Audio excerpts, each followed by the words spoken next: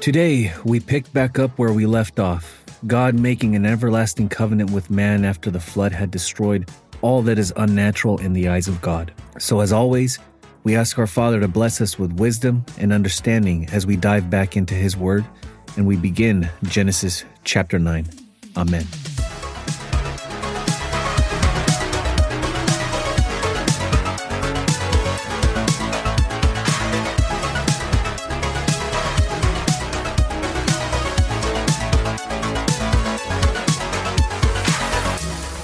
Welcome back, ladies and gentlemen, to another episode of the Disciples Haven. Just to make a quick recap, the waters from the flood have receded, and God made a promise to mankind that there will always be cold and heat, summer and winter, and that He would never smite anything living as He did during the flood. And when God makes a promise, you can count on it.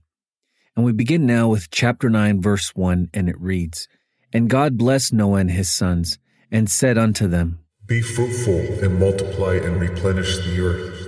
And the fear of you and the dread of you shall be upon every beast of the earth, and upon every fowl of the air, upon all that moveth upon the earth, and upon all the fishes of the sea.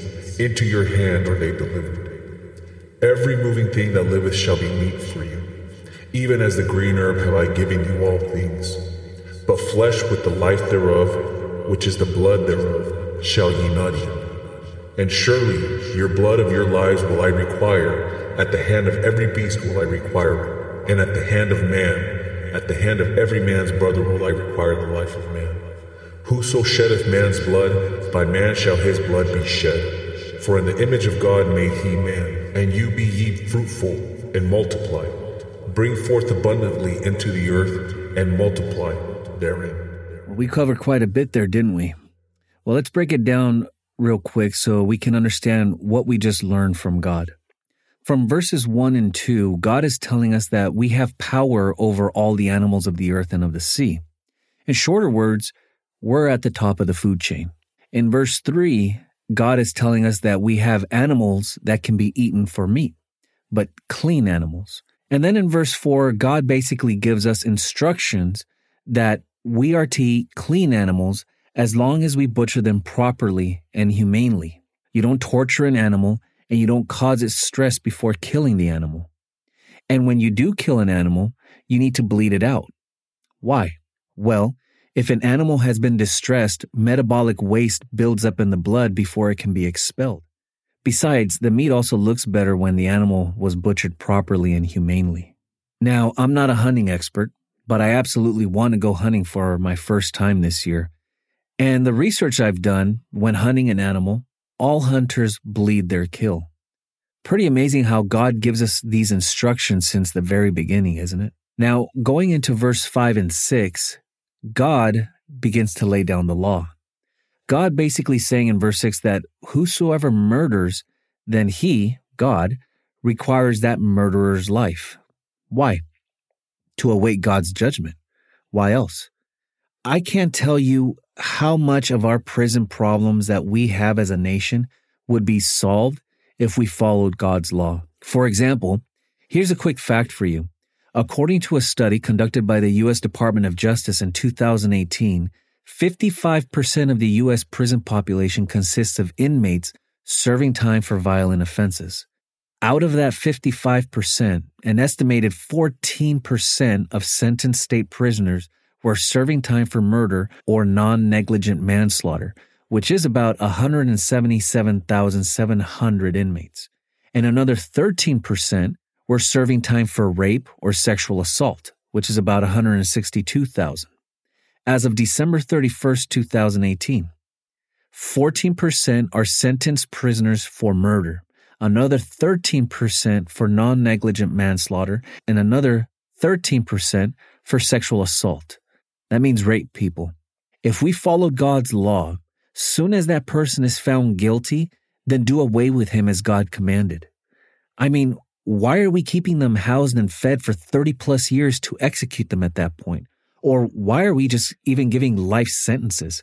It seriously mind boggles me how idiotic our justice system is and how pathetic we as a nation have become. I mean, we give more rights to these criminals than we do the law-abiding citizens.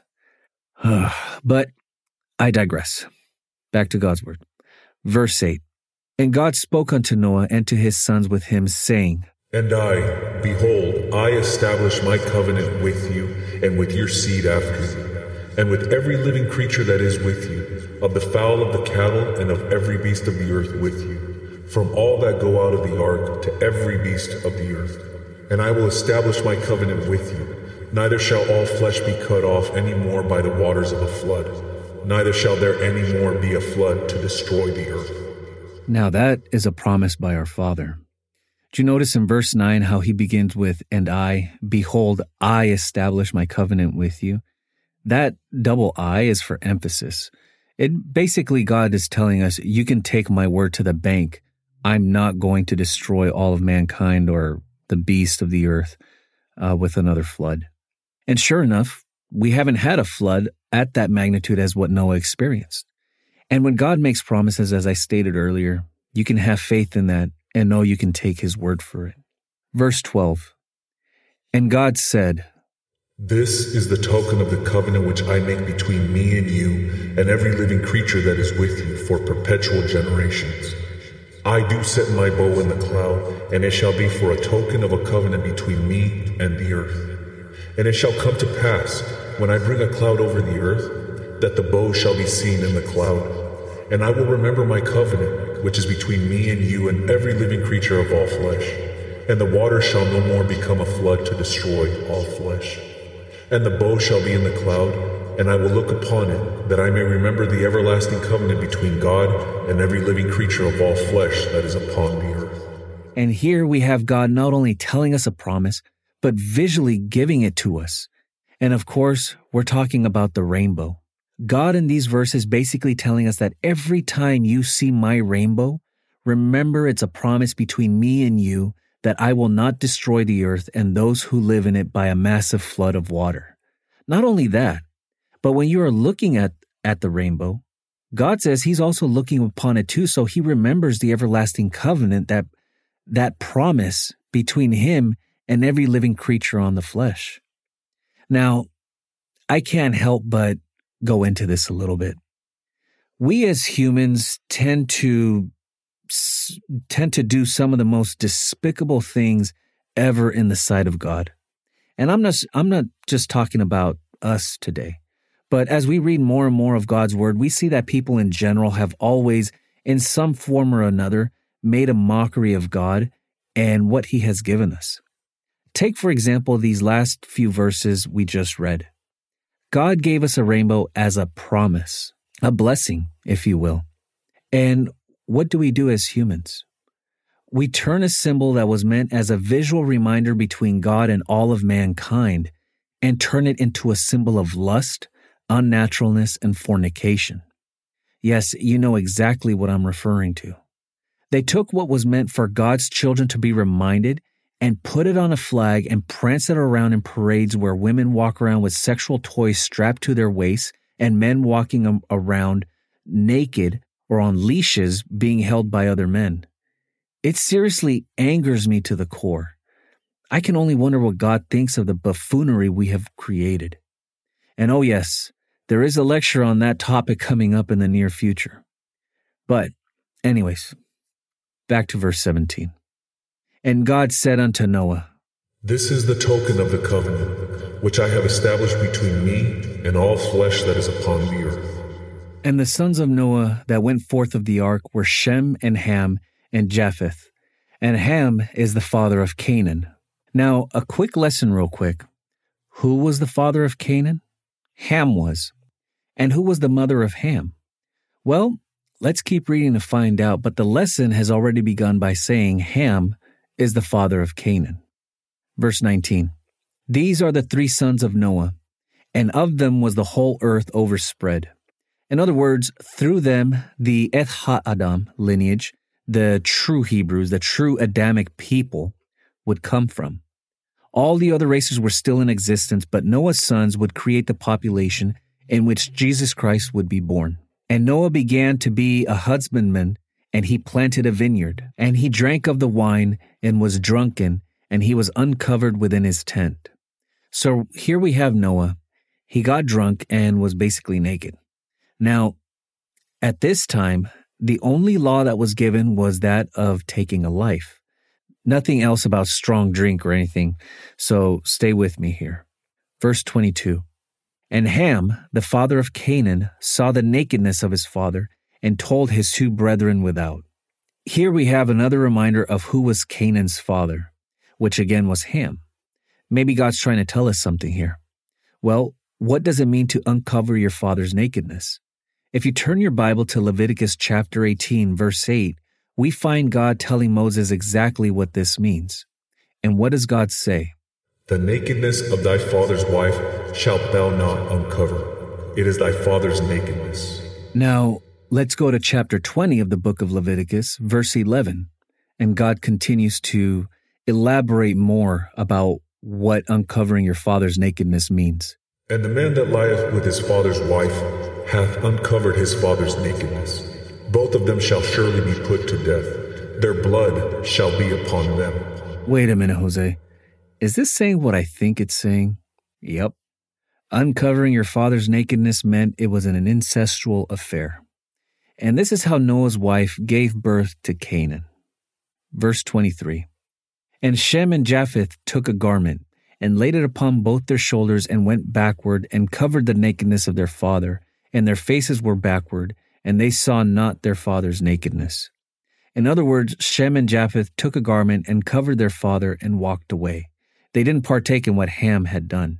And Noah awoke from his wine and knew what his younger son had done unto him. And he said, Cursed be Canaan, a servant of servants shall he be unto his brethren. Now, did God curse Canaan? No, he didn't. Noah did. And rightfully so, because he was angry. He was hurt. How could his own son sleep with his own mother, that is to say, Noah's wife? Of course he's going to be ticked off. Verse 26. And he said, Blessed be the Lord God of Shem, and Canaan shall be his servant. God shall enlarge Japheth, and he shall dwell in the tents of Shem, and Canaan shall be his servant.